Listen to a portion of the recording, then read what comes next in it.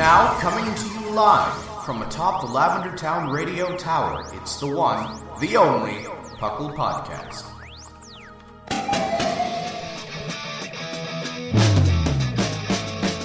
It's Puckle! Puckle! It's Puckle! Puckle! Pokemon Underground Champions League, oh yeah! Puckle! Puckle. And welcome to the 493rd episode of the Puckle Podcast. I am your host, Trainer Thatch, here today with my wonderful, as always, co-host. We've got the fluffiest Whimsicott. Hi, everyone. And we've got Linian. Hello. Hopefully isn't jet lagged. I got some sleep. We're good. It was only an hour off anyway. That's not bad, actually. That's not bad. All right, so we're here to bring you the Puckle Podcast. Puckle, of course, standing for the Pokemon Underground Champions League, a nonsensical name we came up with in 2007. We talk everything here Pokemon, from the video game to the trading card game to everything in between. Yeah, I think that's my spiel. Today we've got some fun stuff to talk about. I don't know what you guys have been up to lately, if anything, other than maybe like snapping pictures. But well, I do have a confession to make. Oh, I have cheated on you. I was on another podcast. Oh, I heard about this. Yes. Yes. Yeah. There's this new podcast called Gotta Snatch'em, and the host was nice enough to want to interview me on his show.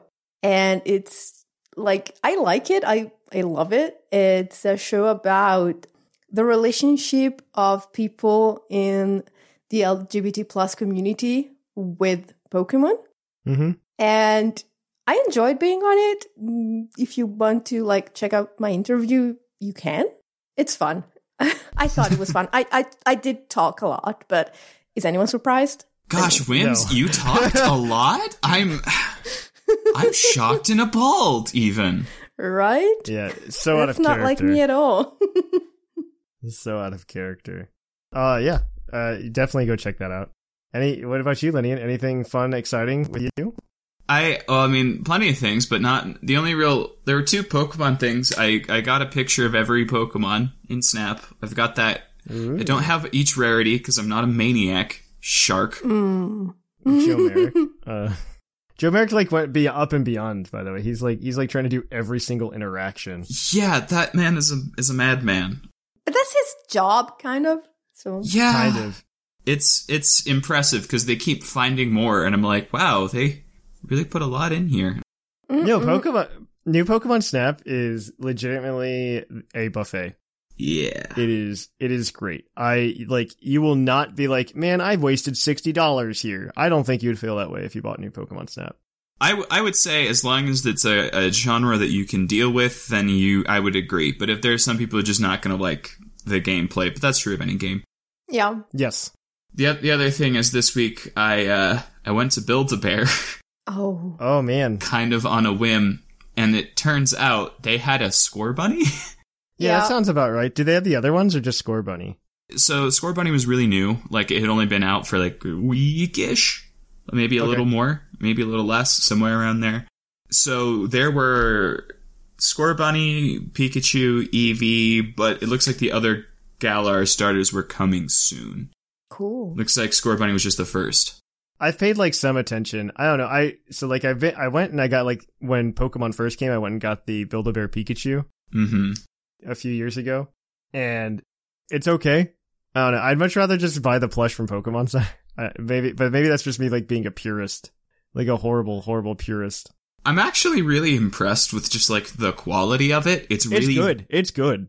It's incredibly well made. The proportions on it are great. If I had a small child, it looks about the size you would want for a little kid to be able to hold it at night.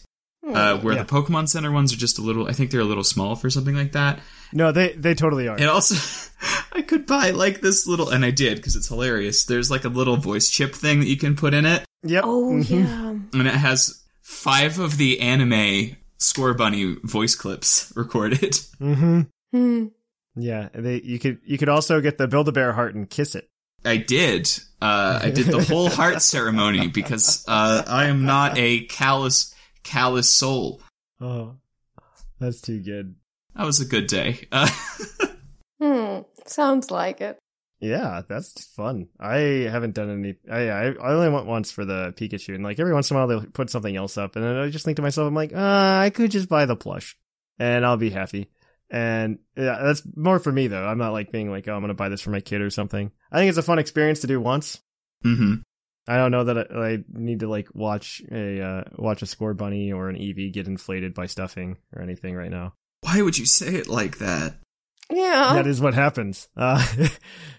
But myself, I've been getting super excited. I've been getting all the pieces together to start doing like a full like 100% Gen 1 run. And this is probably something I've been the most excited about in my entire life, or in like a very long time. Like at least I am very excited for doing this. Like from both just like doing it as a Pokemon fan to also doing it as like in terms of content, because like the thing that I get really upset with being like, I think a good example of this is why I still haven't played Mystery Dungeon Explores the Sky. Because I think to myself, oh, I need to save it for content. And then I think to myself, well, playing Mystery Dungeon is a lot of fun, but I like to just do it like while I'm in bed. You know, but if I play it in bed, then people are missing out on it when I'm making content. Yeah. And this is such a big project that I'm just like, well, there's no way I can do all of it on camera or like on podcast or anything. Yeah. And I'm just like, I thought to myself, I'm like, well, I can like use Twitter maybe for the first time in my life. And I'm like, yeah, I could like post updates there and I can just do it off camera. And like when big moments happen, take the picture and like send it out to everybody else. That's cute. I'll let them know what happened. I'm very excited. I bought like an extra copy of Pokemon Blue to start it on because I didn't want to lose my OG Blue save. Oh, of course. Or like right there. I don't know, like sentimental reasons. It's a very bad sentimental, like, I don't know. I don't get sentimental over a lot of things, but that's like the one thing where it's just like, I don't want to overwrite my blue save, even though I can like back it up on my computer and everything, which I have done. I'm like, I'm not going to erase it. I don't want to risk it. I would never do that. I understand that perfectly. Yeah, I'm very emotionally attached to that save. And so I'm just like, I'm not going to do that. But the idea is like more than just playing like through Pokemon Blue and like doing living decks in Gen 1. Like I also want to try to like 100% Stadium 1. Like I want like the full Gen 1 experience. I want to become a master of Gen 1. You know what I mean? Like I want to learn how the EVs in their broken system work. Stat EXP. Yeah, Stat EXP. I want to figure out how that works. I want to do like all these cool things. Getting the cartridge today, and if my wife allows it, I'm going to try to stream tonight as of recording. So if you are listening to this already happened, sorry.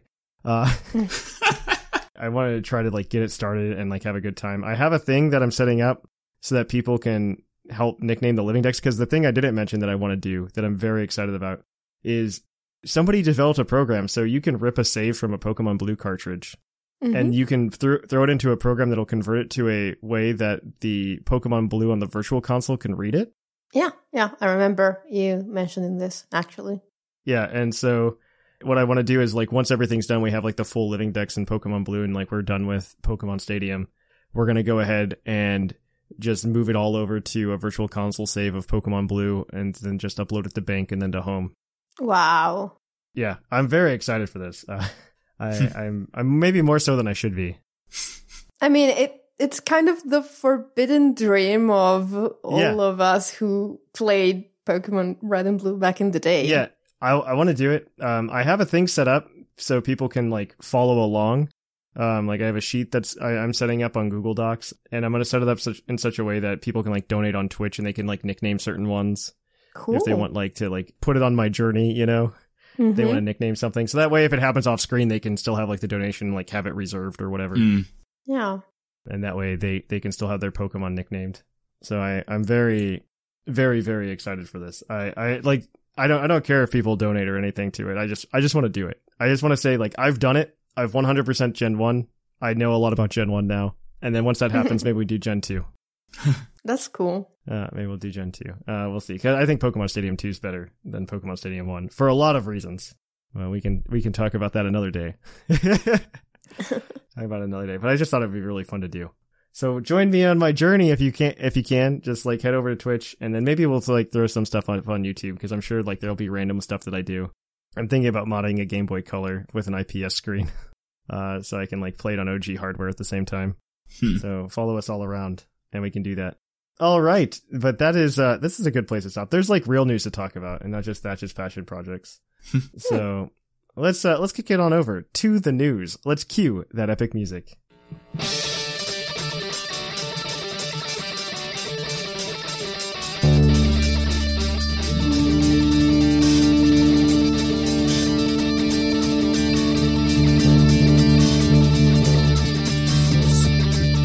Live from the Lavender Town Radio Tower. This just in. And welcome to the news. In the news, P. McGee forgot to do his job. I know. It's okay. Everybody's allowed to drop the ball, including myself, which I did. So it's all good. Looking at this week, there was actually a few things that happened that are semi-interesting, like PokeTunes, which is this like weird thing that came out, I guess last year at some point, where they're just like, yeah, we're going to do random old style cartoons, but with Pokemon in them. And they did. And they're like all in different kinds of cartoons because it's like the cartoons from like the 1940s and like the 1950s, stuff like that. And they're just like, we're going to keep that going. And it's just like, cool, I guess. Don't ever remember this being a thing. I don't know. It was only in Japan. It was only in Japan. They never translated them and brought them to the US. I mean, it would make no difference to me if they brought them over to the US. But anyway. I don't know. They're just like silly and they're okay. I don't know. They're going to have 4 more episodes coming out starting on June 5th on the Japanese Pokemon Kids TV channel. Ooh. Yeah, I don't know. It's just really weird. I don't know how to describe it. But if you're interested in that, there you go. I don't know. We're going to like mix together Pokemon Go stuff today as well. Pokemon Go announced the next event. Right now they're in the Lumiose City X event. The next event starts this week is the Lumiose Legends Y event, which is going to bring Yveltal to tier 5 raids instead of Xerneas. They're also going to have field research to allow you to catch a Galarian Zigzagoon, Scraggy, and more Dark-type Pokemon, because that's what it's all about, Dark-type Pokemon. Pancham is also going to be added to the Strange Eggs, which are the eggs you can get from the Team Rocket Grunts. Oh, yeah. So, yay! I thought those were only Pancham. for dark types. Oh, yuck. Yuck. Yeah, I don't know how it evolves yet. It's technically in the game. You can go get in a tier 5 raid like right now. Sylveon will also be coming out in the second part of it, running until the end of May. So if you want your Sylveon, that's the part to get it. Eevee can evolve into Sylveon if you earn hearts with it as your buddy. Oh. Well, as Eevee evolves into Sylvie. Yeah, if you earn hearts. Yep, isn't that great? Doesn't everybody love buddy evolutions? They're the best part of Pokemon Go. Yeah. Yep. They're the best part of Pokemon Go. Yep. Yeah, we've all really just like locked onto that. I understand. It just resonates. There's also going to be an event that will let you use your charge TM on a shadow Pokemon to let it forget frustration, which is a big deal. I get. Is it? I thought that was a joke. Yes, apparently. No. It's apparently a big deal. Like, so ever since I started getting back into Pokemon Go, like I've been following like the communities and everything. And the one thing I see all of the time, like when they're like upset at Niantic for being Niantic and bad at their job, the one thing I see all of the time constantly is just, when are they going to let us have shadow Pokemon forget frustration? And it's just like, why do you care? Exactly. They have terrible stats. They're actually good attack stats. Fun fact. And some of them are actually useful in PvP and stuff like that. I think it's just a lot of people that are like super into PvP on Pokemon Go. Weird to me. It is weird to me as well. I am not a fan of PvP Pokemon Go. I don't think it makes sense. But that's kind of same. Yeah. Yeah, that's Pokemon Go. Yeah. There's a lot of things. Let's keep going. Yeah, I'll actually take one. Go for it. Okay, so remember that for the 25th anniversary, they announced like a super cool project with tons of artists, and the most hyped up was Katy Perry collaborating with Pokemon. The song actually finally came out. It's called Electric, and it has a super cute video in which like she hangs out with her Pikachu who used to be a Pichu when she was younger, and it's kind of adorable. And there's, the song, the video, some merchandise. It's all filled with Pikachu, which is it's starting to get questionable. Like every single time there's an event, the entire line of merchandise is just Pikachu. Yeah. I feel like if they branched out a bit, they would sell more. I don't know. I feel like we're not the target audience for that, honestly. Like there's we're a certain type of Pokemon fan that's like super hype, and we're just like, man, I really love like Minior, and I really like Feraligatr. and stuff like that. Whimsicott actually gets some love, but it's just like, we like the specifics. We like the nitty gritty.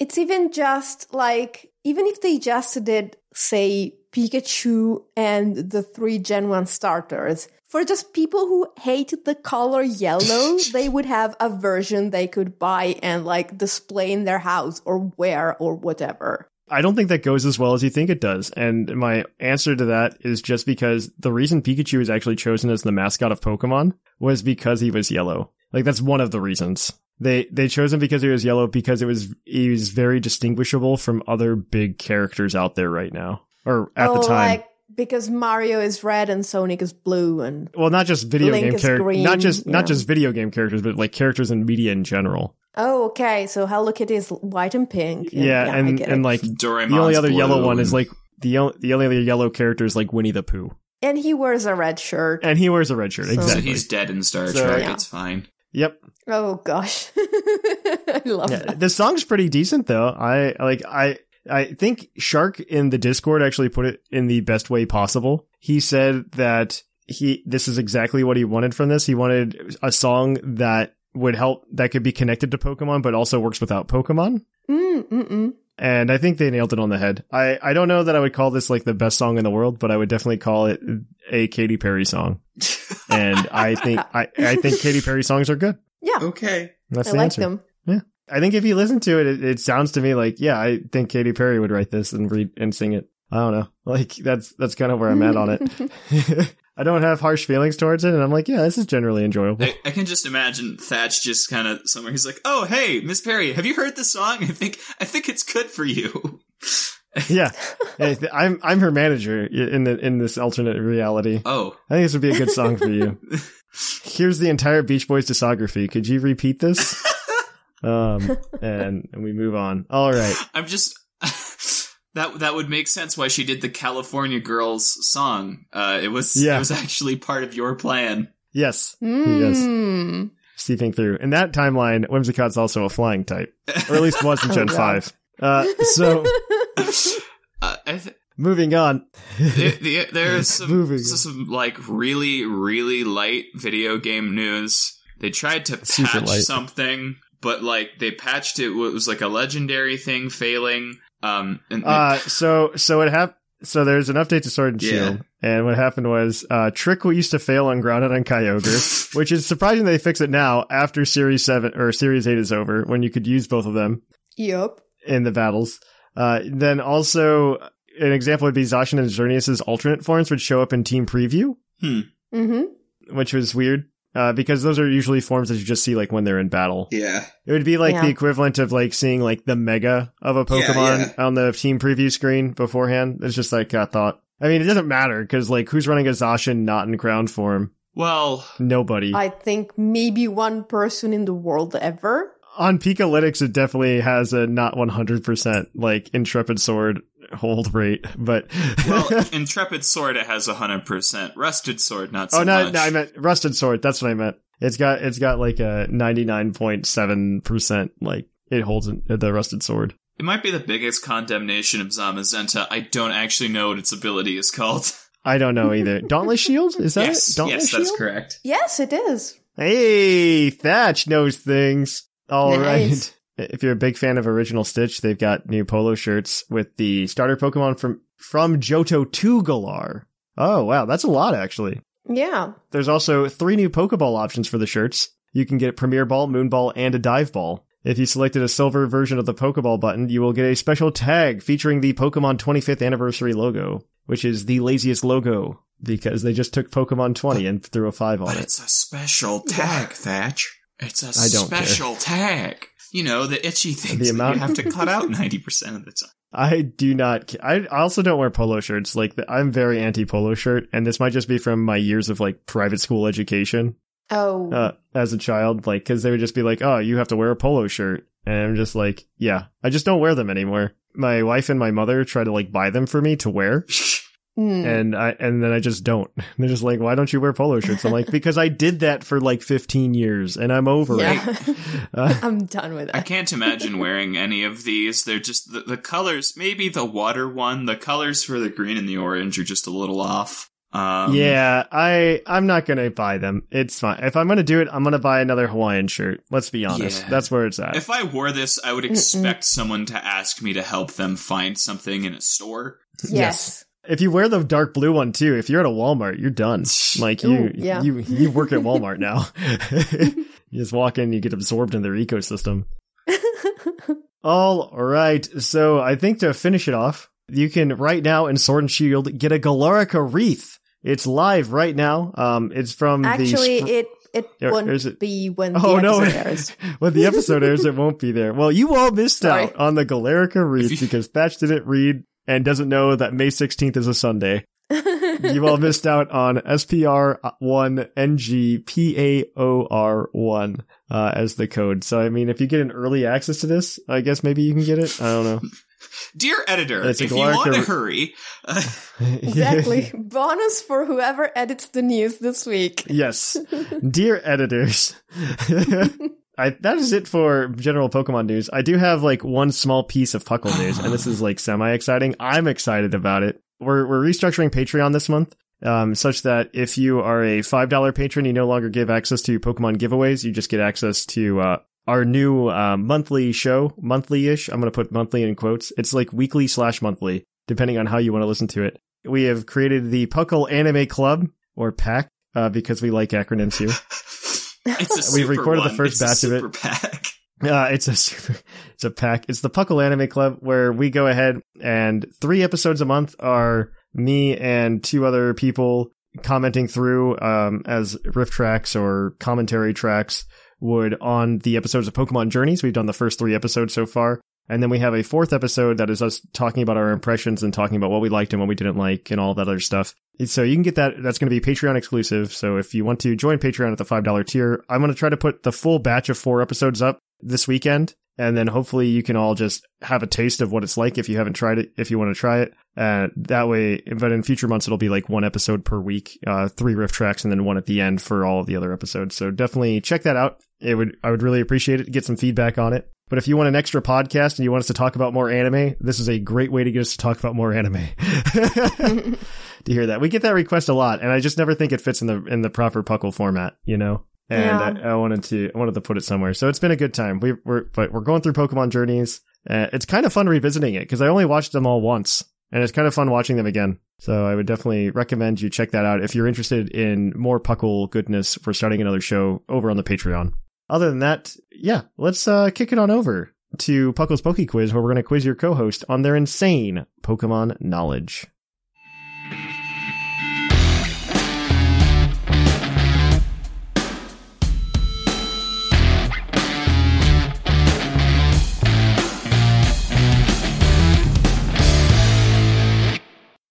Oh hi, and welcome to the Poke Quiz, the part of the show where we quiz our co-hosts on their insane Pokemon knowledge. I'm Mark, here to explain the rules.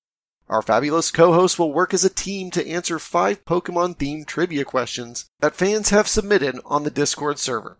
Each question is worth 1 point, with Pokedex and multiple answer questions worth more, for a total of 7 points.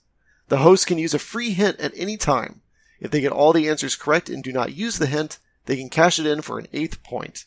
Thank you to Mark from the Dunsparce Gang for giving us that introduction. If you guys are ready, I'm going to jump into our first question here for you guys today, which is going to come from Spike on the Discord server. Generation 5 is the first generation to have a gym or a name for the gym guide. What is their name? I want to say Clyde. You walk in and he's just like... I want to say his name is Clyde. That feels right, because my knee-jerk was Chuck, but that's a gym leader.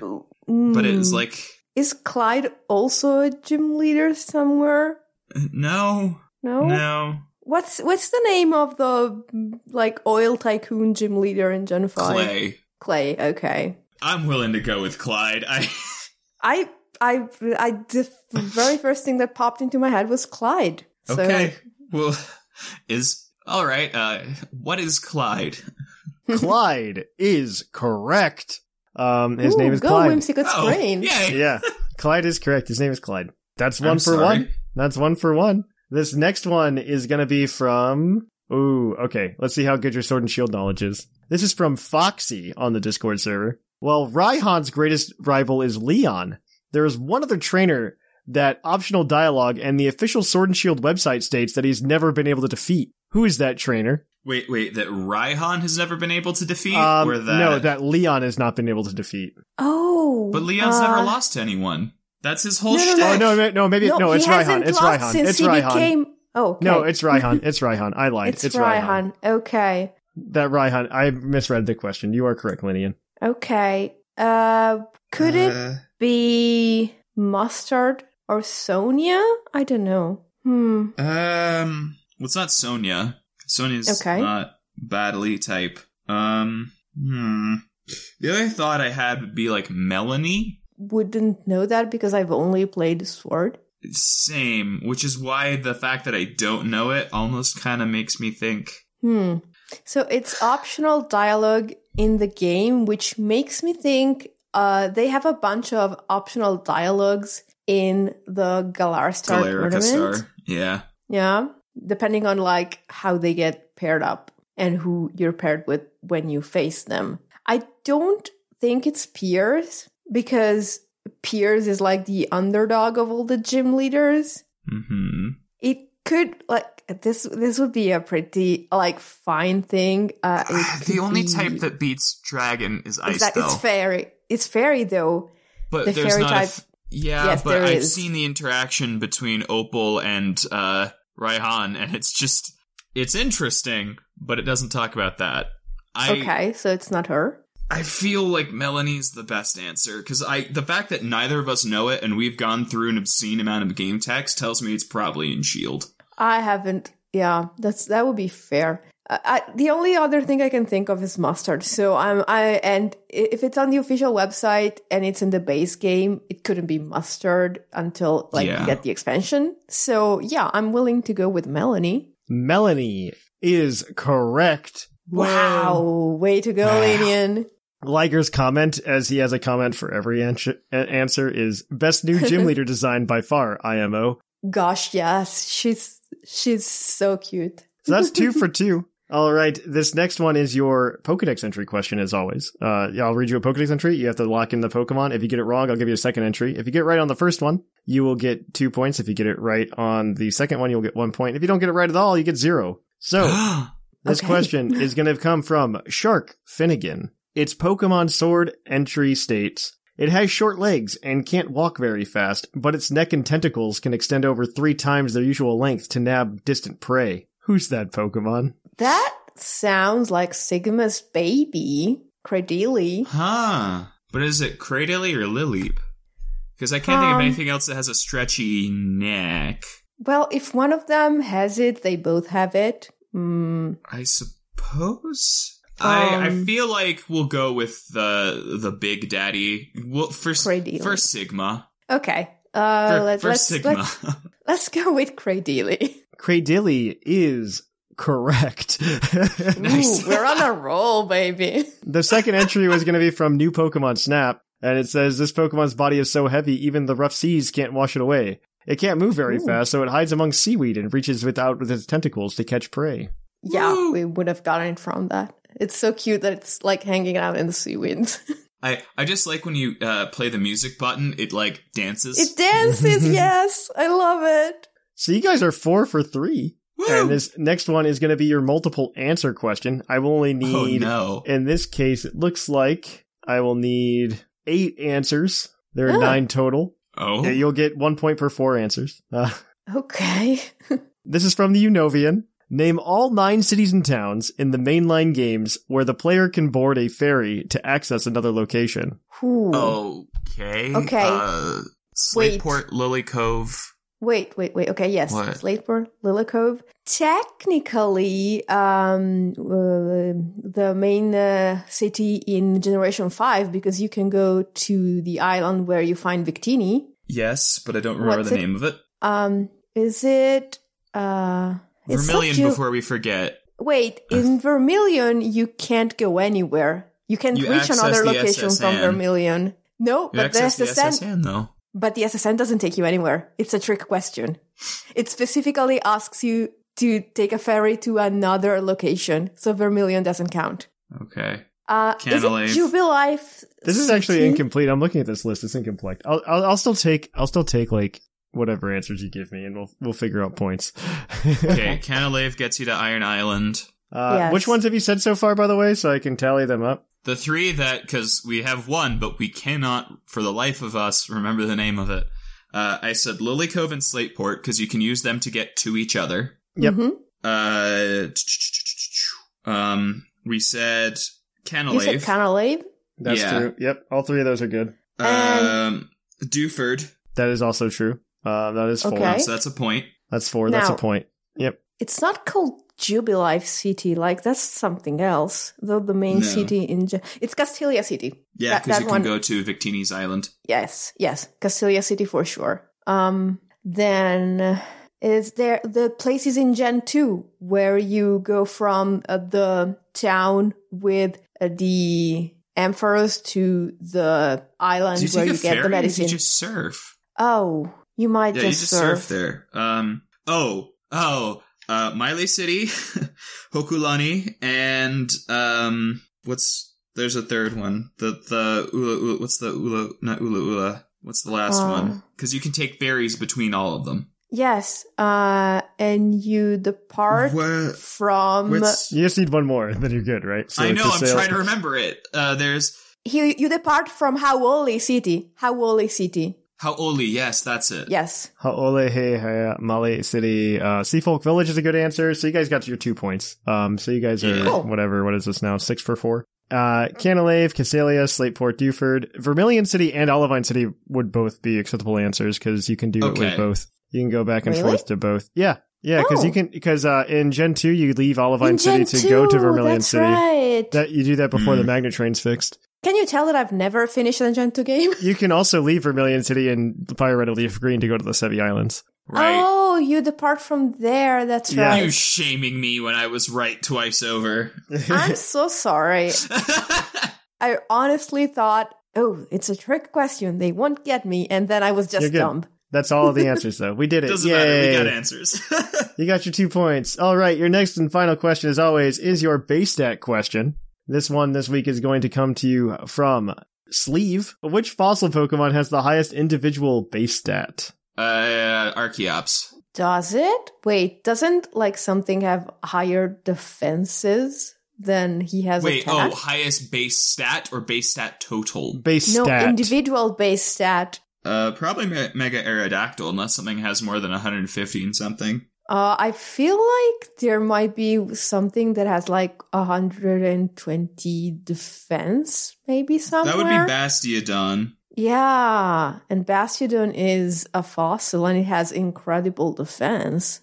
But So do you that know could what? be It's it. split over two. Wait, but do you know what isn't? Rampardos. No, Rampardos, exactly. 165 attack, I think. Nothing can beat that. It's up there. It's definitely up there. It's north of 150. Exactly. Is there any other fossil Pokemon that has a Mega? Nah, well, no, because Mega Aerodactyl is the only thing that got Megas, and its speed is 150. So if it's like 160, 170 for the attack on I think it's Rampardos? either 164 or 165. Something like that. Well, it's above 150, which is Mega Aerodactyl's speed. So it has to be Rampardos. Yeah. Rampardos is your answer? Yeah. Rampardos is unfortunately incorrect. The answer is actually Bastiodon. Bastiodon has a base defense stat of 168. Rampardos has a base attack stat of 165. Oh, wow. We were so close to getting So close, yeah. to getting full points. No. Very close. Mega Aerodactyl is in third there with 150 speed, and then Archeops follows it up with 140 attack. So, Well, cool. Yeah. Cool anyway. yeah, unfortunate, but yeah, Bastiodon snuck in there with its Curse 3 you, extra base. Bastiodon. Yep. All right, but that gives you guys 6 points today, and that changes up our leaderboard. Our leaderboard still has Claude in the lead with 23 points. Following up in a tie for second place, we have Whimsicott and P. McGee with 21 points. Linian, you are in fourth now with 14 points. Jushiro is in Huzzah. fifth with 13. Our Sigma in sixth with 12. Seth Vilo, Dr. Shamu are tied for 7th with 8, and everybody else has yet to get on the board. We're going to take a short break here, guys, and we're going to be right back at you with the topic. Hey guys, make sure to check out the Puckle YouTube this week and see if you can catch our Soul Silver Puckle Plays Nuzlocke, where we're going to play Soul Silver and we're going to Nuzlocke it, and it's going to be a lot of fun. So make sure you head on over to youtube.com/PucklePodcast. And welcome to the topic. Our topic today is going to be managing expectations. I think this is just a good, timely one to talk about, just because we recently got a new trailer in quotes, dropped by a fan called Pokemon Adventure Sinnoh, and it's been making the rounds around the community, and everybody's just like, this is amazing, this is the best thing ever. And I think it's a very cool in concept, and it's a very cool idea. I think people kind of trying to poop on BDSP because of this trailer is it's kind of missing the point of a lot of things on a lot of different levels. And I don't know. It's just kind of a fun conversation to have, just like think about what we could realistically expect from Pokemon. Yeah. Like, I definitely think there's some criticisms that you can make that aren't unrealistic. We can talk about BDSP and being like, the chibi style is done very poorly, and it's a little bit, yeah. It's like, it's not done poorly in and of itself. It's a weird choice to make. Yes. Which I disagree with. And I would argue it doesn't look great, as in, like, there were other ways to execute a chibi style that wouldn't look so... Yeah, I saw, like... I'm the exact same boat. I saw, like, a reshaded picture, and the guy probably took, like, 35 seconds in Photoshop and improved it immensely. Yeah, I saw that, too. I don't know, I don't have too many criticisms for, like, BDSP in terms of looks outside of, like, yeah, that could have been done better. But in my personal opinion, I don't know. I think people who expected it to be, like, just like Swish with like no grid and everything were kind of too hopeful. I don't know. Yeah. I think that's not that's not too far, but some of the stuff in the alleged he's going out of his way. It's not a trailer, but the game concept pitch. Yeah. Mm-hmm. I want, if you're one of those people who are just like, this was way better than BDSP, blah, blah, blah, I would just like want people to remember, this isn't pooping on the guy that made it, is that these are just all renders. Yep. These aren't gameplay. These aren't gameplay. It's renders. These, like, it looks super cool. I'll agree. There are some animations that, let's say, they are comparable to the famous 2 frames per second Chingling. Still love that Chingling. In the Arceus trailer that people have been, like, harping on for weeks. I think it's hilarious. I'm not going to harp on it, but it's hilarious. It was pretty funny. But yeah, as you said, like, the video calls it a game concept, but it's really a collection of cutscene concepts and then a couple of gameplay things that would not actually work in a real game with, at least, like, they could theoretically work, but as Linian was explaining to us off the air, in fact, Linian should explain this. They have this scene in the trailer, so if you haven't seen it, you can watch it and you'll know what we're talking about. But for everyone who hasn't, just to kind of catch up, there's a scene where they're, like, putting outfits on Pokemon. And when I saw that, I knew for a fact this would never be possible, because it's frankly an obscene amount of effort. And if you're like, oh, it's just a couple models, you can stack them, and then no. So the best way I can think to do it, if you wanted to have it, as the thing implies, fairly free form, you have to tag every part of every Pokemon where all things go. You have to test every single item on every single Pokemon to make sure it doesn't clip weird. You have to scale it. You have to apply physics to the object. You have to make sure the physics don't clip through any possible animation that the thing is running through, including that it shrinks and faints, and, like, all of that works. You have to do an obscene amount of scaling and model testing. You have to make sure that any given attack hitting this thing does not break the game, and you cannot script this. It pretty much has to be tested. The amount of effort that it would take to do it is completely it is impossible. Not in the sense that it can't be done, but in the sense that you would be delivering a game with a $400 price tag per unit, because you simply cannot afford to have that many hours on any given feature.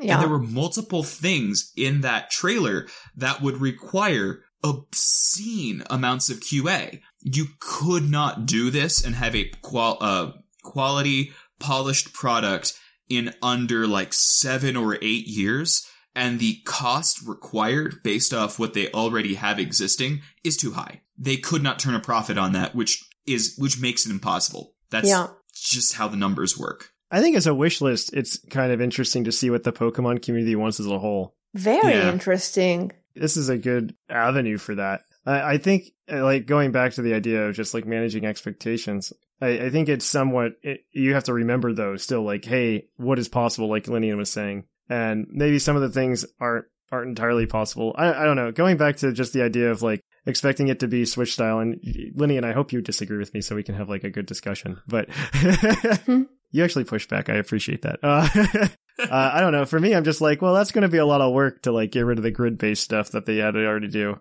But it's not much more difficult than completely... At some point, they had to completely remake Sinnoh, because they did not just take the existing maps, port them, and then retexture them, because they did not exist as textures. They existed as sprite maps. So I would agree with you, and I would say right now that it's easier to just lay out the grid that they had, though, and just model a map based on that. Then try to make a zoomed-in 3D structure like they did for Sword and Shield. There are so many ways that you can get around that, though. Like, there's so many tools that game development studios, in particular ones, like, they subcontracted, yes, but they should have been able to get the engine code if they're working on something like this. Well, no, they should be, because they're working very closely with TPCI, or not Game Freak in general, because, I mean, they made Pokemon Home a very, very, and they had the whole good battle menu management piece of software. Right, and they had the whole good, they had the battle engine, which is, like, frankly, so it's far more... That's more important, I think. Code. I think that's more important anyway, is just take that battle engine. Because honestly, I don't care about the overworld at all. I'm not the person that cares. Like, I wasn't like, oh, I can't wait to see it. I've never been like that even with, like, Oraz or even Johto. I wasn't like, oh man, I can't wait to see Goldenrod City in Gen 4 graphics. I was more like, yeah, I just want to go back to Goldenrod City and have a physical special split. But that's kind of where I was at.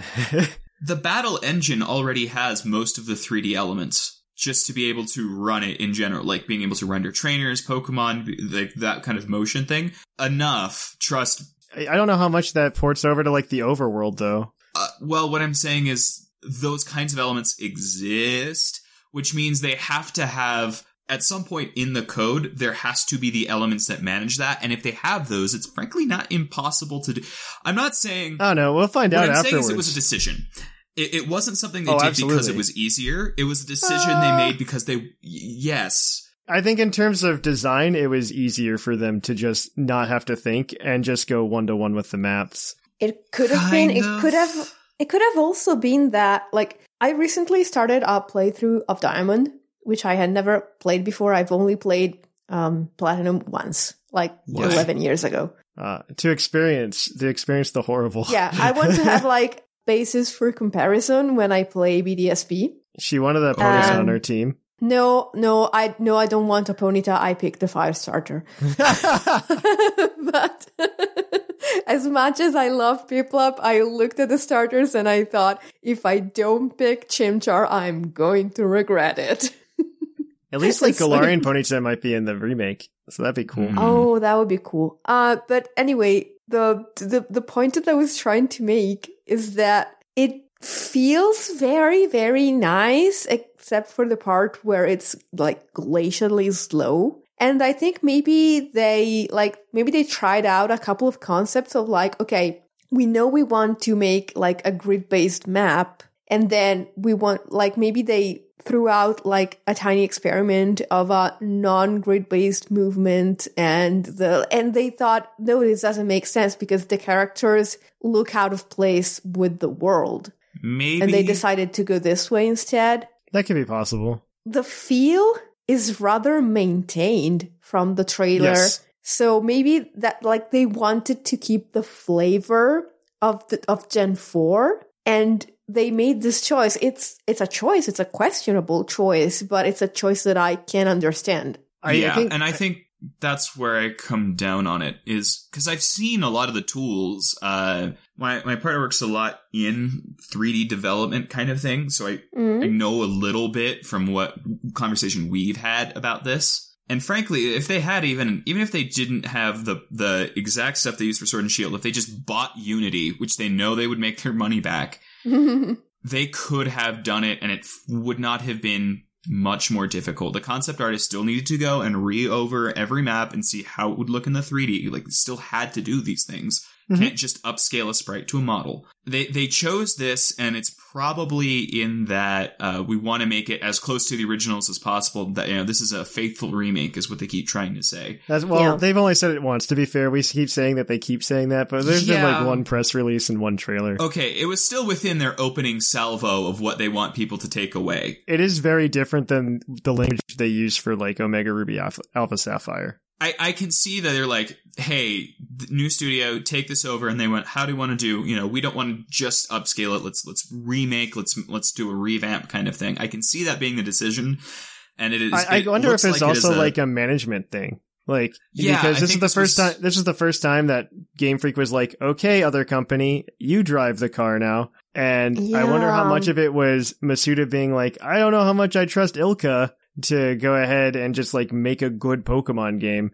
And he just like went into their office because he is listed as producer still. And he went into their office and he says, we're just going to remake this 1-to-1 because I want to see if you guys can do it, because I don't want to greenlight any changes that a non-Game Freak person makes or something like that. I wonder if like some of it's control. Some of it could be control. And maybe even the PR is a result of this. Like, we're telling you it's a faithful remix so that you're not worried about it being made by another company. Yeah, I think they were really, especially from the way that when they announced it, it very much sounded like they were very worried that that people were going to be like, it's not made by Game Freak, and that they wanted to ensure people that it'd be okay. The Game Freak thing in the same trailer. Exactly. They gave us Legends Arceus, even though it was like barely workable amount of footage, like with a 2 frames per second Pokemon in it, because they knew that if they waited until E3 to show us that and they just gave us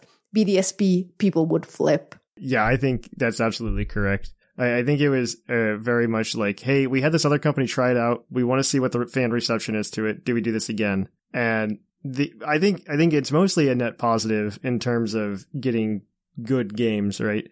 Because it takes a load off of Game Freak and it lets Pokemon keep making money. And this is kind of what needs to happen. Pokemon's been expanding for so long, but they haven't been really expanding their manpower really, outside of outsourcing some things, but they haven't been really expanding like crazy. And it means that multiple studios are going to have to handle the IP. Yeah. Ilka is a weird choice, but whatever. Yeah. I mean, maybe it's like, okay, so we have seen the result of Ilka's previous work with them. Maybe it was like an internal thing that they especially liked the way these people worked with them. I think that has to be it, because there's no way they were just like, yes, these guys made Pokemon Home. They should be good at making an RPG. Because like, I don't think those skill sets necessarily go 1-to-1. Because I would say something like Pokemon Home probably does take a different set of skills than something like Game Freak does. Yeah.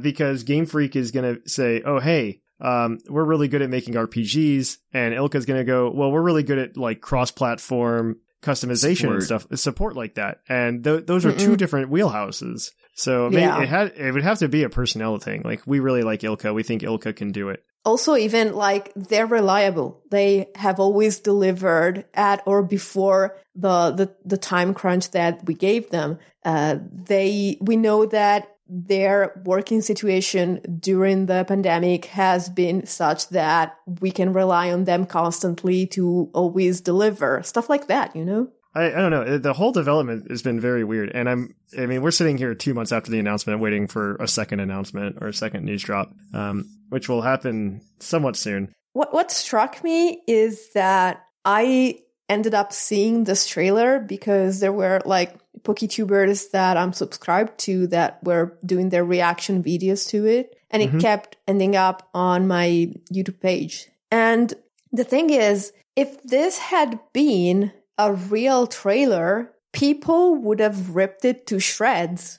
Probably. Because of all the issues we've mentioned and others. And so I thought, of course, like, you don't have the same expectations from a fan-made concept. But at the same time, the fan-made concept, as you mentioned, does not have the same constraints of having to actually deliver a workable game in a timely manner and with a reasonable price tag. So people should, like, of course, appreciate the trailer, quote unquote, the game concept for what it is, because there was a lot of work that went into that. And it looks cool. It's very hype. It's got its own like music stuff, its own concepts, its own art. It's a lot of work, and it came out really well for what it is. But it is what it is. Like, as Linian explained, you could never actually make a game like that. So it's interesting, like, how people are willing to pile on the company that then actually delivers you a game.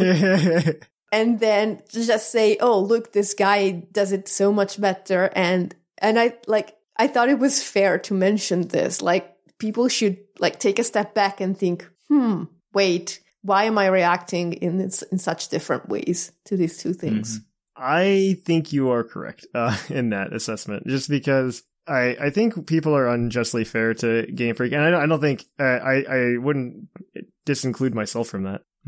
I also think that in terms of Game Freak, we can be a little bit more critical because they want our money, right? And so we can be like, that's absolutely fair. Like, this guy did all that work for free. Yeah, they want our money. Like, this guy did it because he had a cool concept, and he wanted you to Millennium Loop, by the way.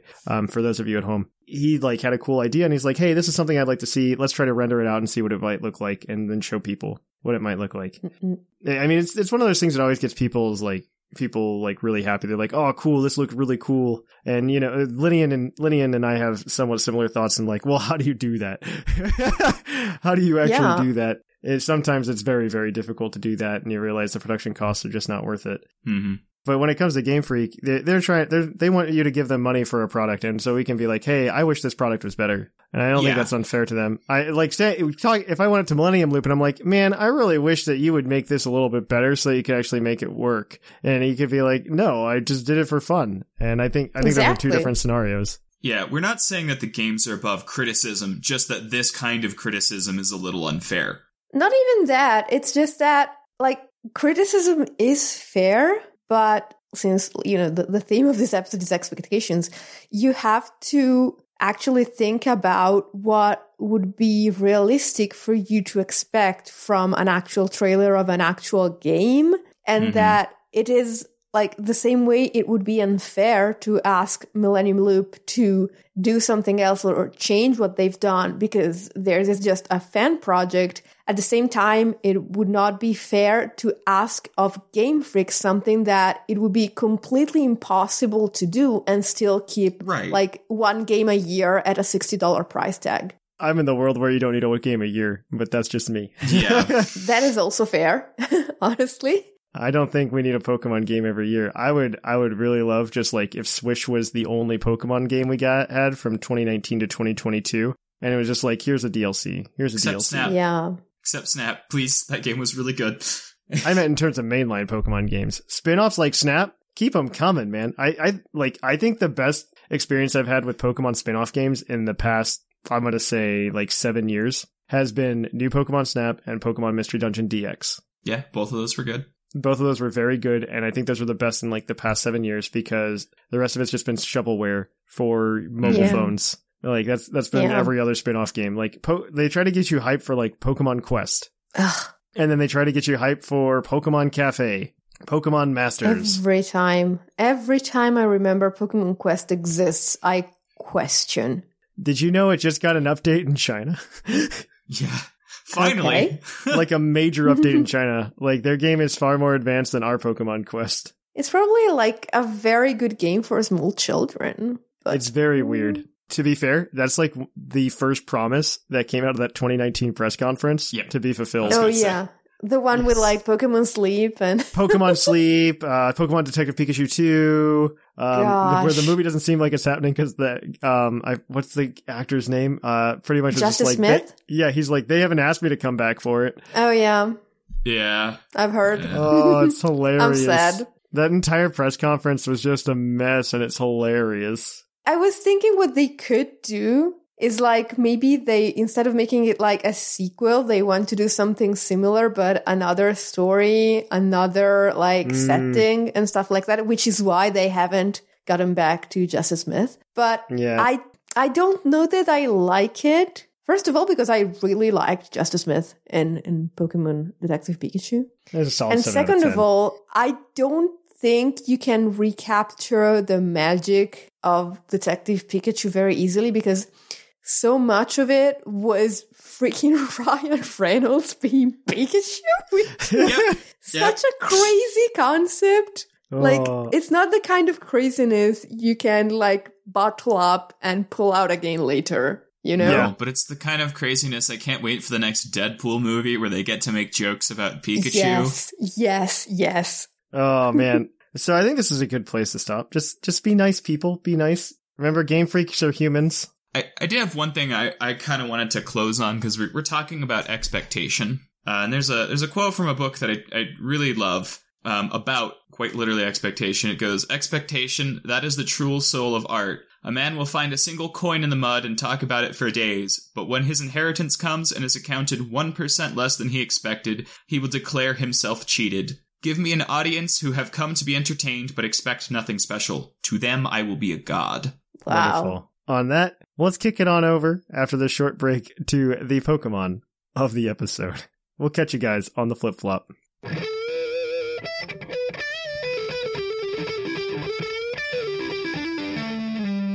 Poke of the episode. And welcome to our Pokemon of the episode. Our Pokemon of the episode this week is National Dex number 303, Mawile, the Deceiver Pokemon. It's new Pokemon Snap Dex entry, because these are now things we have.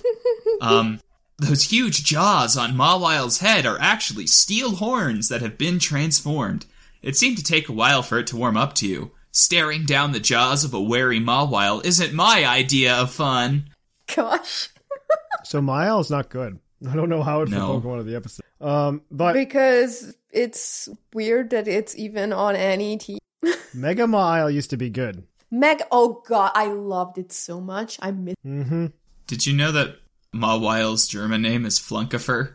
I'm still on the page. I saw that and what? I think I had seen that. It's quite... So Mawile's got base 50 HP, base 85 attack, base 85 defense, base 55 special attack, base 55 special defense, base 50 for a base stat total of 3. Wow. To translate, bad. No. Very bad.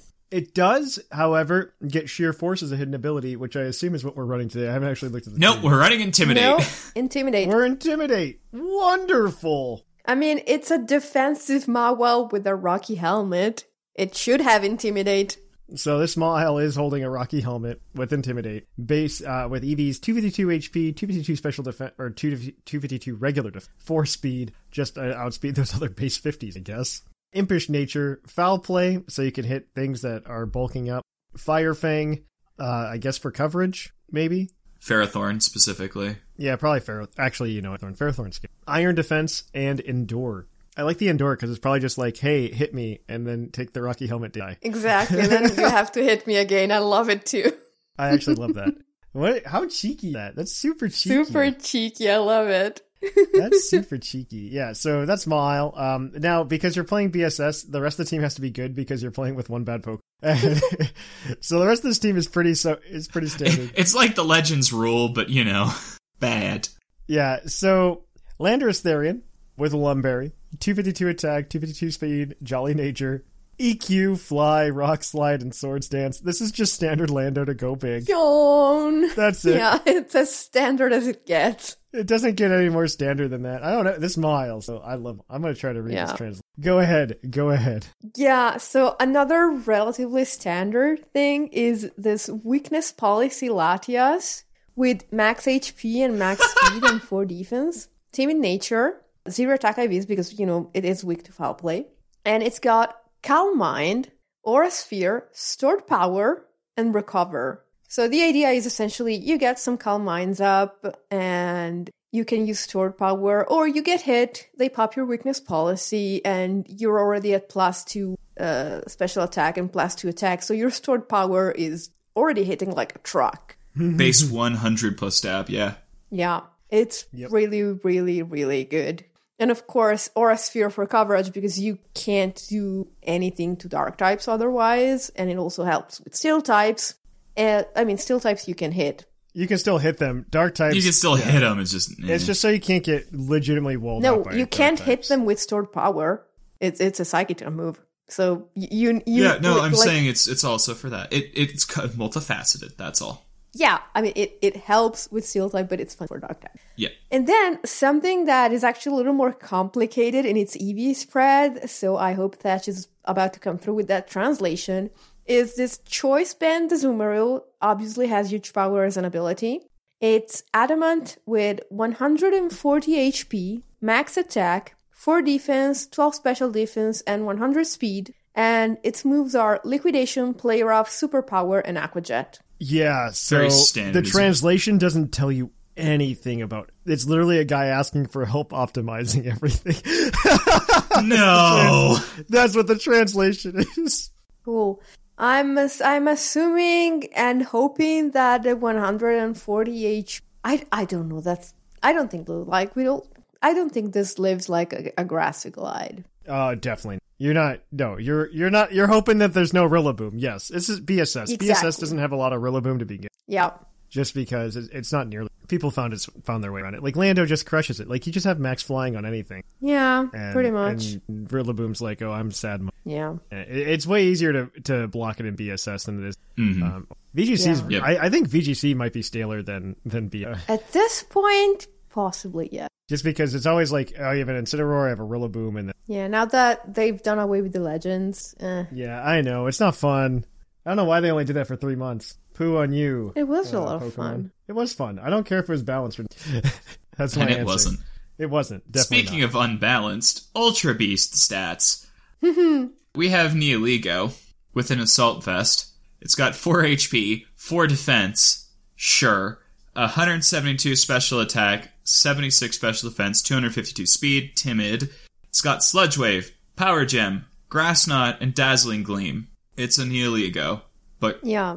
cool. This is actually not standard. They don't run AV that often. It's usually power. Yeah, no, they usually run Power Herb. Yeah. But Neoligo's got like 130 special defense, so Yeah, it's bulky. I can see this working. Yeah, and this one doesn't have Meteor Beam, so why would Yeah. it be running a White Herb? A Power Herb, sorry. Yeah. So then we got our last member. It's Zapdos with a Choice Scarf. Offensive Zapdos, I like. Not everyone does. This is the electric one. You like offensive everything. Yeah, I'm an offensive person. It's got 92 HP, 4 defense, 252 special attack, 4 special defense, 156 speed. No idea what those are for. Modest nature. T-Bolt, Thunder, Hurricane, Heat Wave, Volt Switch.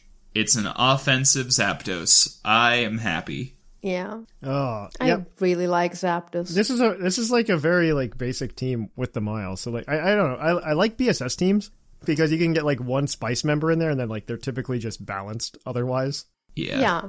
And then if you can't figure out the gimmick, you still have a team that works because you only have to bring 3 Pokemon. Exactly. Like, if you see a chance to use your weird Pokemon, you use it, and if you don't, you don't. Yep.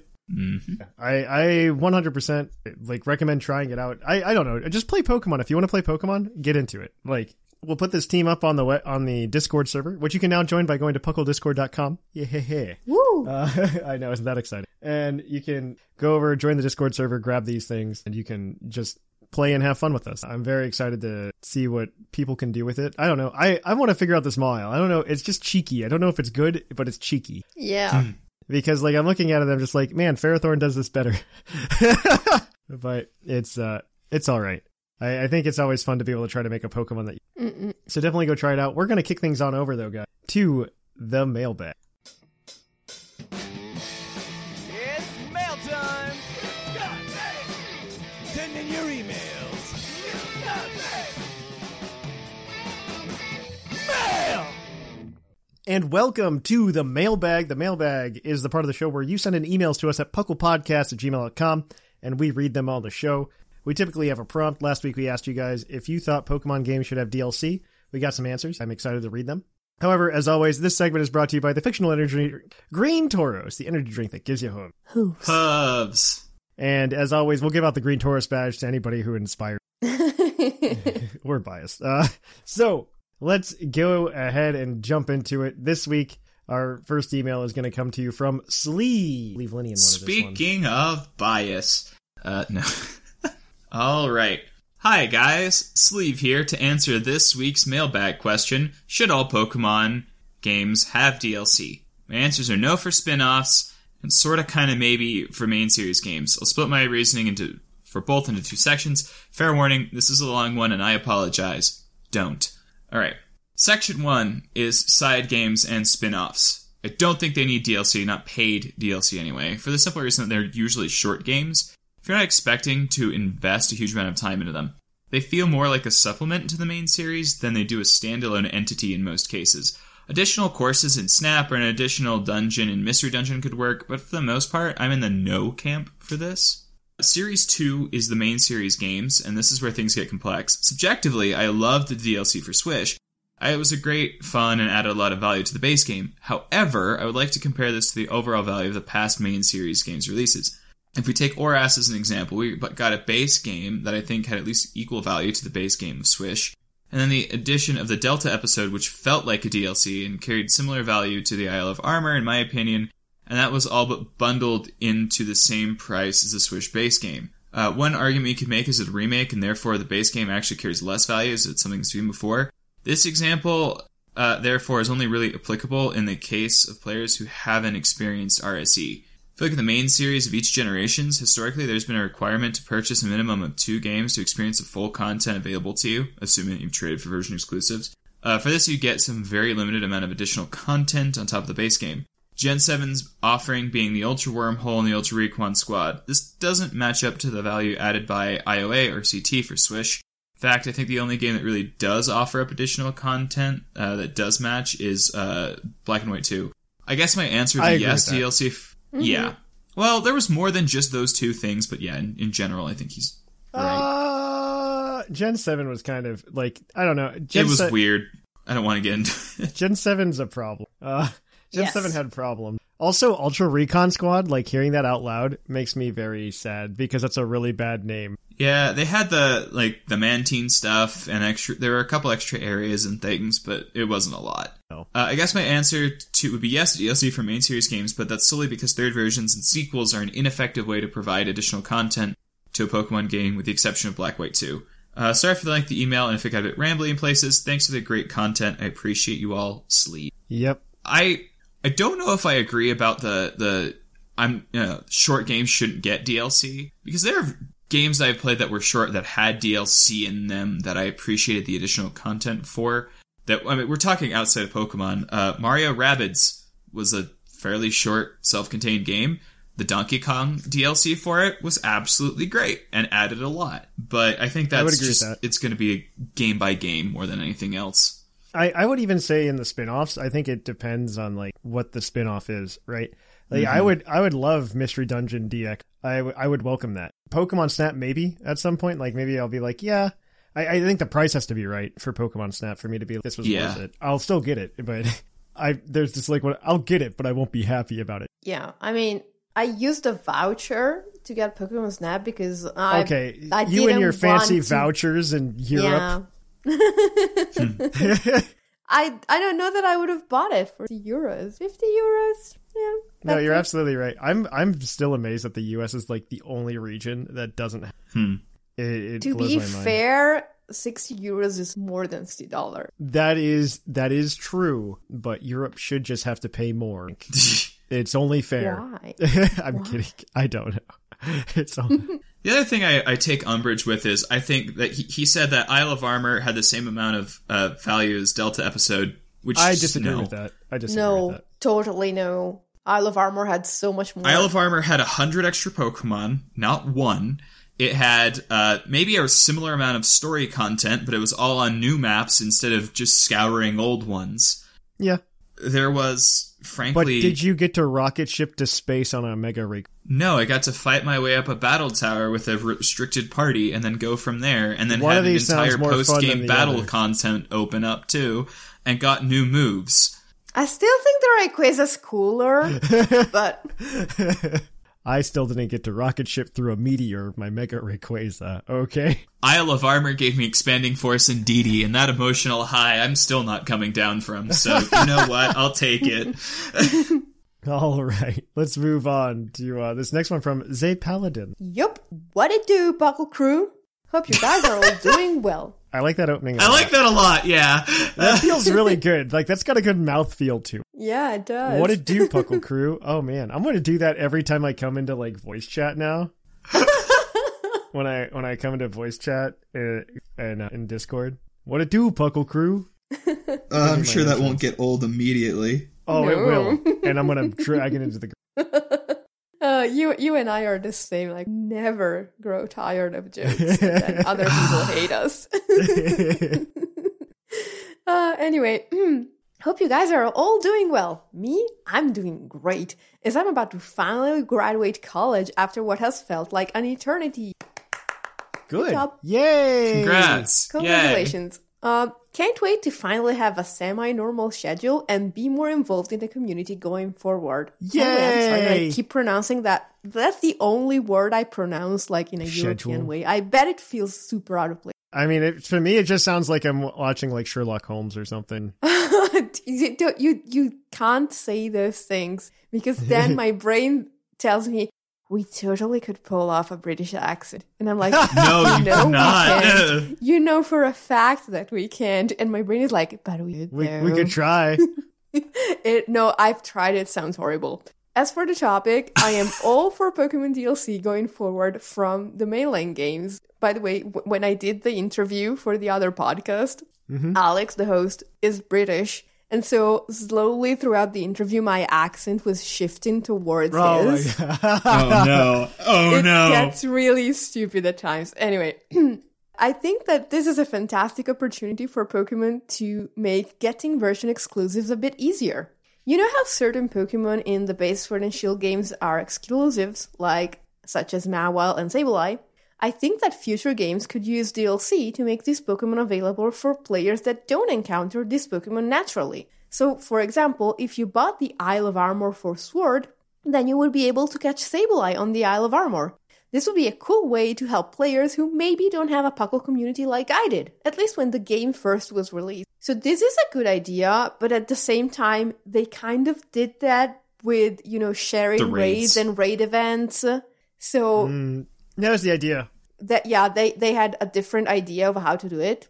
But it's interesting. I could totally see that going into a DLC because the concept is if you have people to play with, you get them in the base game. If you don't have people to give them to you, you get them in the DLC, which comes later anyway. So you're not taking away from the experience of getting them from other people if you have that chance. But if you don't have that chance, it gives you a way to do it. Yes, but the people who have no real trading option also cannot download the DLC, because that would mean they don't have internet and can't. Not necessarily true, because there's also the $20 barrier in Nintendo Online. Yeah, exactly. There's Nintendo Online, and then there's also the fact that have you tried getting either you do that or you have to use Pokemon Home, which is also an additional cost. Yeah, let's not talk about how expensive Pokemon gets if you try to play the way they want you to play Pokemon. Yeah, it's kind of... It gets kind of bad. The GTS is free, right? Yes, if you pay, you get extra Pokemon. Yes. Yeah. Okay. That's still fair though. But still, maybe you don't want to have to deal with the GTS. Maybe it's so much easier when you can just drop into our Discord and say, hey, does anyone have a Mawile for me? Oh, absolutely. If you need here's a list. I need these exclusive, right? And somebody's like, oh, I've got the other version, and you just do it right. Exactly. So for the non-mainline games like Snap and Mystery Dungeon, I think DLC should be treated the same way Animal Crossing handled it. Instead of having buyable content, release add-ons or updates to keep adding to the games to keep them fresh. This way, the updates don't feel like people have to pay an additional amount for a complete game, unlike some other developers. I'm looking at you, EA. Let's not even go there. By the way, the diving addition to Animal Crossing is my favorite thing. I didn't touch it for a year. I restarted my island. I found out I could dive for sea creatures, and I spent 3 days just that. It was amazing. I loved it. So I snorkel, or I used to snorkel. I scuba dived a bit too, and I enjoyed it a lot, but it was physically so taxing because I'm so out of shape. And just being able to do that with like cute little creatures in a video game was like, perfect.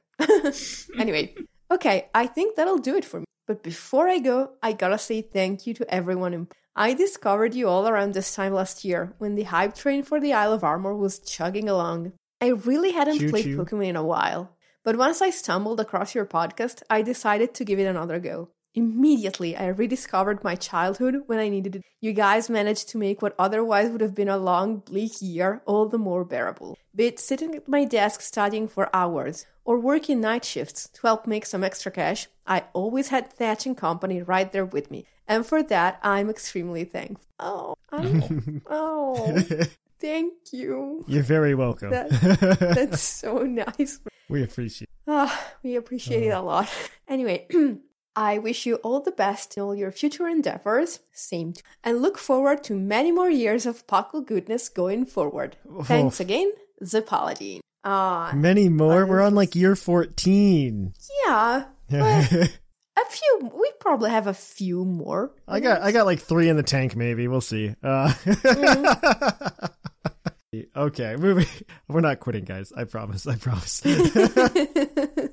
All right, this next one is from Mark, or I guess he's calling himself Yokozuna Mark in respects for Yokozuna, the sumo wrestler. Oh, hi. I'm sorry, Mark. He doesn't know. Is that the guy that died, or no? No. Oh, no. I don't know what it is. Yokozuna is a rank. Oh, well, it's for sumo. I still got that part right. I want you all to know that every morning I went into general chat and I saw people talking about sumo, and I thought it was like a metaphor or an acronym for something, and it took me like 3 months to figure out, no, people were actually watching sumo matches. Yes. Mark does host them on the Puckle Discord, which is at pucklediscord.com if you want to join. Fun fact, Seth Mark was streaming sumo matches last night, and Seth thought he was streaming Sun and Moon, and was really confused why we were talking about it. That's pretty much like it happened to me, but then I thought, no, they're obviously not talking about Pokemon. But then I thought it was like a euphemism for something weird.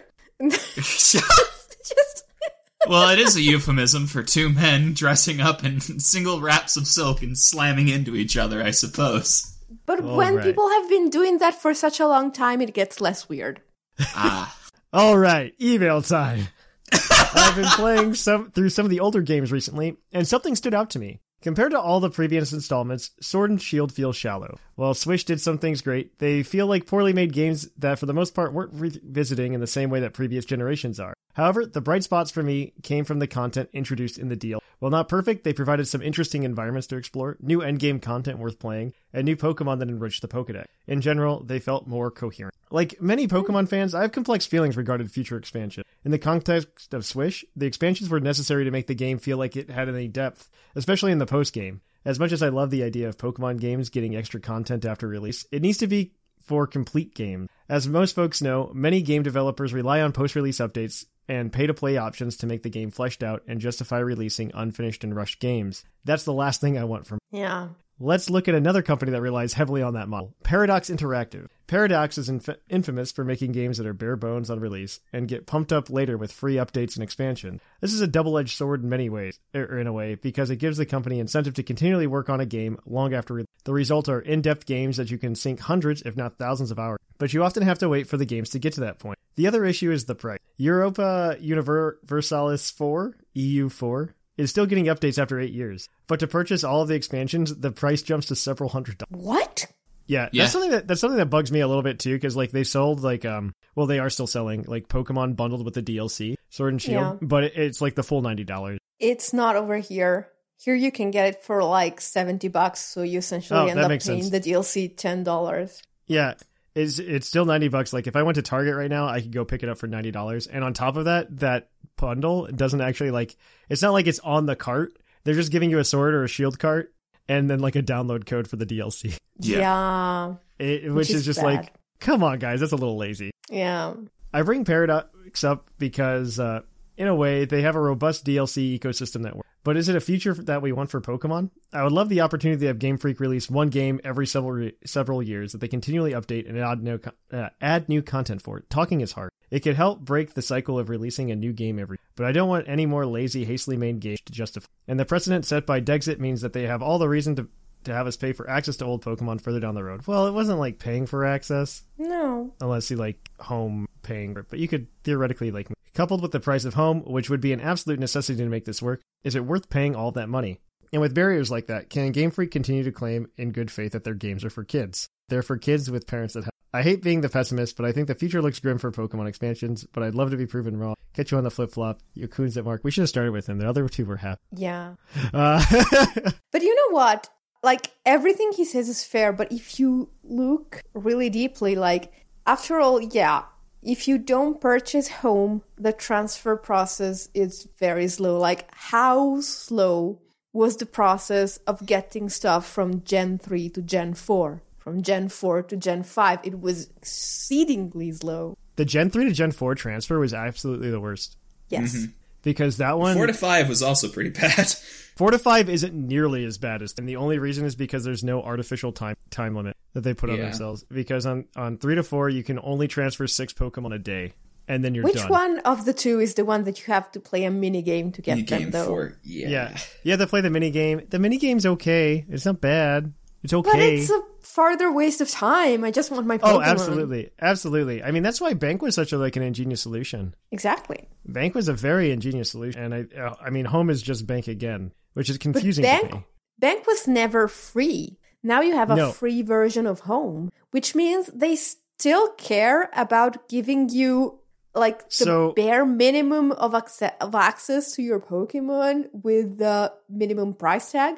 My only criticism for the free version of Home is you get 30 slots, right? You get a box, essentially, for the free version. And it is possible for you, like, say you're a kid and you don't know anything about Dexit or anything, right? You could theoretically transfer enough Pokemon to the free version of Home that don't transfer to Sword and Shield. Yeah, and then and then they're stuck there, and then you have 30. Yeah, you've clogged your home. You've clogged 30 Pokemon that you can't. That's move around. Fair. Like that's my probably biggest criticism of that solution. It's not a great one because like it's not like that's an edge case, but yeah, it's definitely something that could happen. Like you could solve essentially. I think Mark goes a little far when he's like, it's paradox. It almost goes, it's the paradox or nothing, which I don't think is fair. Yeah.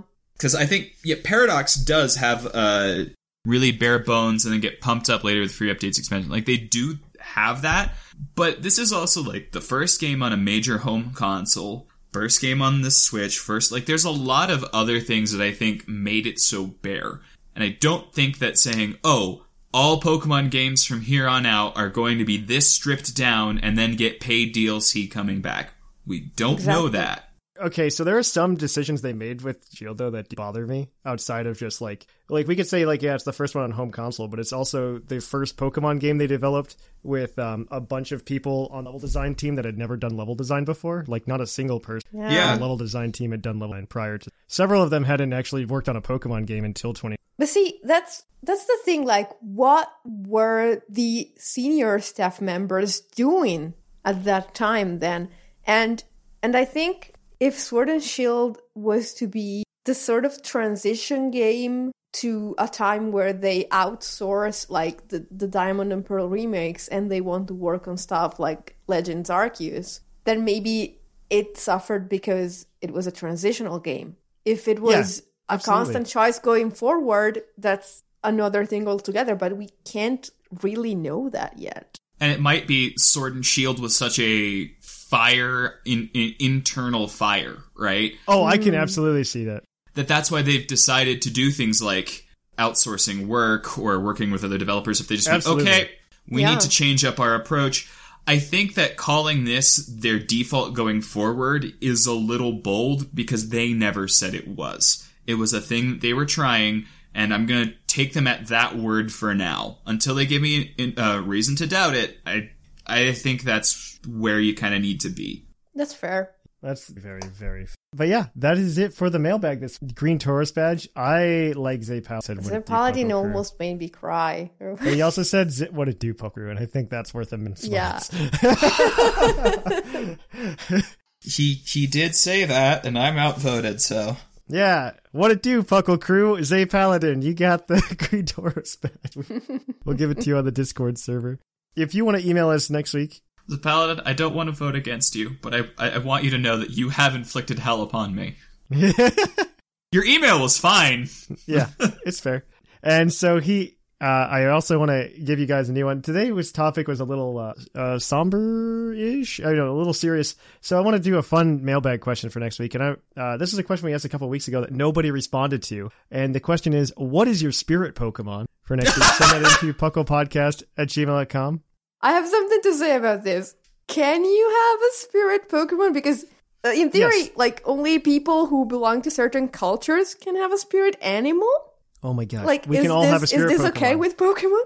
Okay. This is a culture. Okay. This is our culture, okay? Okay, that's fair. This is our culture. Who's your spirit Pokemon and why? Send it into pucklepodcast@gmail.com. I honestly think mine is Wiggly. Ooh. All right. So yeah, send those in. Until next time, though, if you want to hang out with us, you can go over to pucklediscord.com and come to our Discord server and hang out with us. It's a great way to do it. pucklediscord.com. We finally did it, guys. We found you an easy way to get to it. That doesn't involve show notes. Now you just have to spell Puckle. PUCL Discord.com. Definitely check us out. You want to party with like that? We just did our Pokemon Snap challenge thing where like somebody's going to win $10 for having a good Pokemon Snap figure. Come on over. Follow us on social media. Twitter, Instagram, Facebook, Tumblr. Wherever Puckle is sold. Yeah, you can go ahead and follow us over there. You can, of course, support us on YouTube at youtube.com/PucklePodcast. You can also go over to our Twitch channel, watch us live on Tuesdays, Thursdays, and whatever days we feel like being up there. Over at twitch.tv/ThePucklePodcast. That was interrupting the show. And then we can, Again? of course, yes, as always. And we can, of course, you can always support the show by going over to Twitch at twitch.tv/PucklePodcast and subscription, or you can go over to patreon.com/ where you too can cool things such as access to our new Puckle anime show or Pokemon anime commentary show. You can also go ahead and get access to giveaway as well. So we really appreciate all of you listening and taking the time. But here in the Lavender Town Radio Tower, I have been Trainer Thatch. I have been the fluffiest whimsicott. And I've been here, named Linian. And it's closing time.